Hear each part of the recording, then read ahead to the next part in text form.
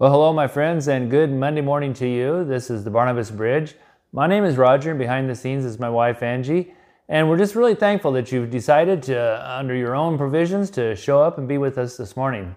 As we always do on Monday, we kind of introduce a subject, and we stay with that throughout the week. And we try to pull truths out of Scripture that helps us kind of be encouraged and move along in the world that God has placed us in. This week I want to present to you a phrase that I'm sure that you heard on many occasions, and is in the world, not of the world. Of course, that's talking about us, that as born-again believers, we're still here in this world, but we're no longer of the world. And so I don't know how you take that. First of all, I want to say that it's not, that phrase isn't specifically in Scripture, word for word, but the understanding of its truth is inferred to throughout Scripture.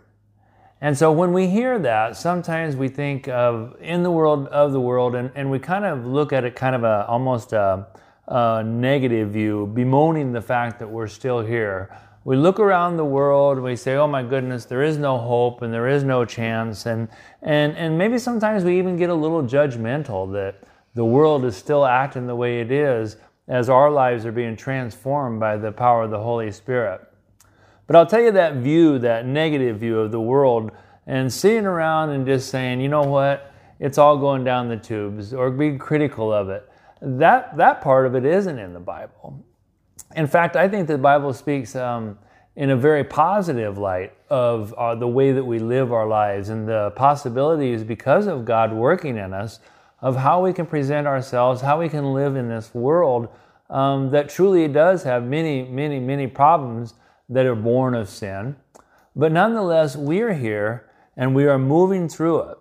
But I'll tell you, I think one of the key things that we'll be looking at this week is that our location is one thing, but where we draw the source of our information is an altogether different matter.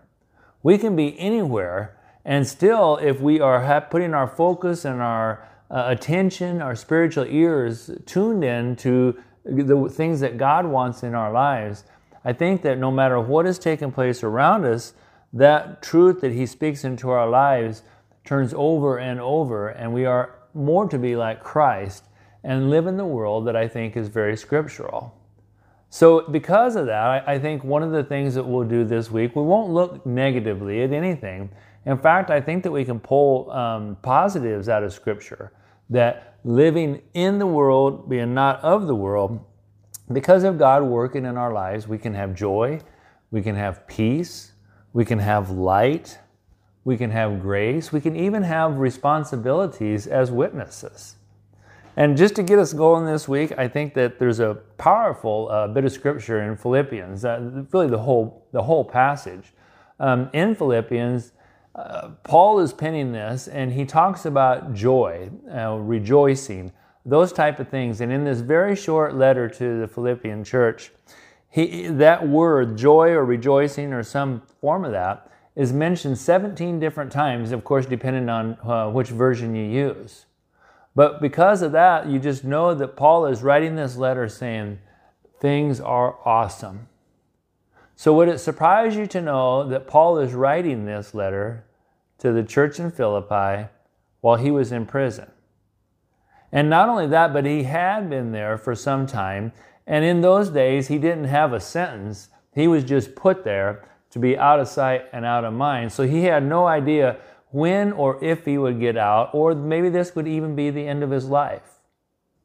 And so when we talk about being able to be in a particular place, no matter what the location might be, and still having a completely different view or emotion, or even the actions that people are witnessing in your life.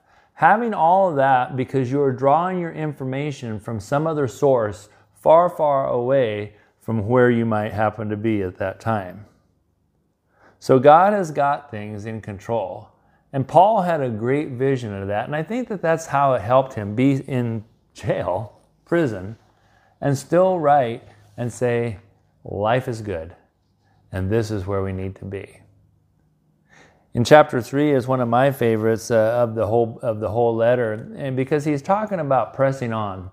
He says that I don't want all I want to know in this world, all I need to know in this world is Christ.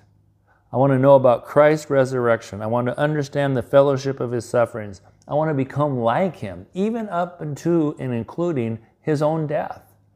Because everything of purity is found in Jesus Christ.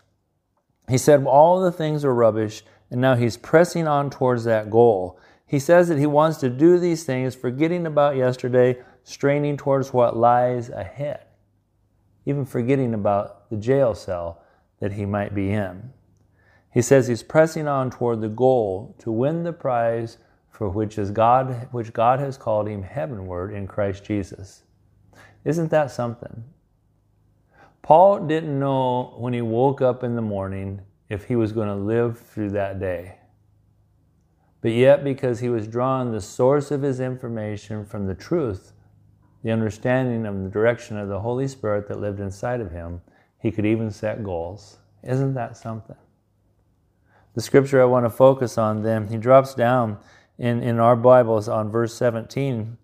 It says, "So join with others in following my example, brothers and sisters, and take note of those who live according to the pattern we gave you." Not as jail cell prisoners, but as redeemed, free men and women of Christ. Verse 18, "For as I have often told you before, and I now say it even with tears, many live as enemies of the cross of Christ." Now you see, he says, I see what's going on in the world. And the folks are living as enemies of Christ, and Paul doesn't criticize them. He says it brings the tears to his eyes. He's heartbroken that others might live that way. Their destiny is destruction, and their God is their stomach, and their glory is in their shame. Their mind is on earthly things. And here's where we really need to get to today. We're drawing our source from somewhere else, not about what's going on around us or in the world. But verse 20 says, "Our citizenship is in heaven. And so we eagerly await a Savior from there, the Lord Jesus Christ, who, by the power that enables him to bring everything under his control," God's got this. Even a jail cell, even a horrendous doctor's report, even when our families are falling apart, even when the worst seems to be in our life today, God has got control. And so because of that, he will transform our lowly bodies so that they will be someday like his glorious body.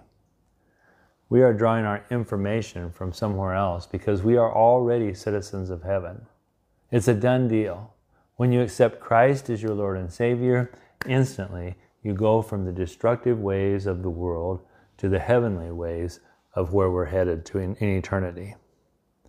That's where we want to be this week. And as we do this, I'm kind of excited because we can kind of move our way of thinking, not just like Paul. You know, we look at the world not in a critical way, not in a way that we have a upper hand because we're saved. No, that it breaks our heart.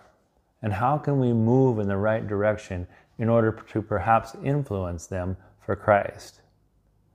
As you know that Jesus prayed for us before he left that night.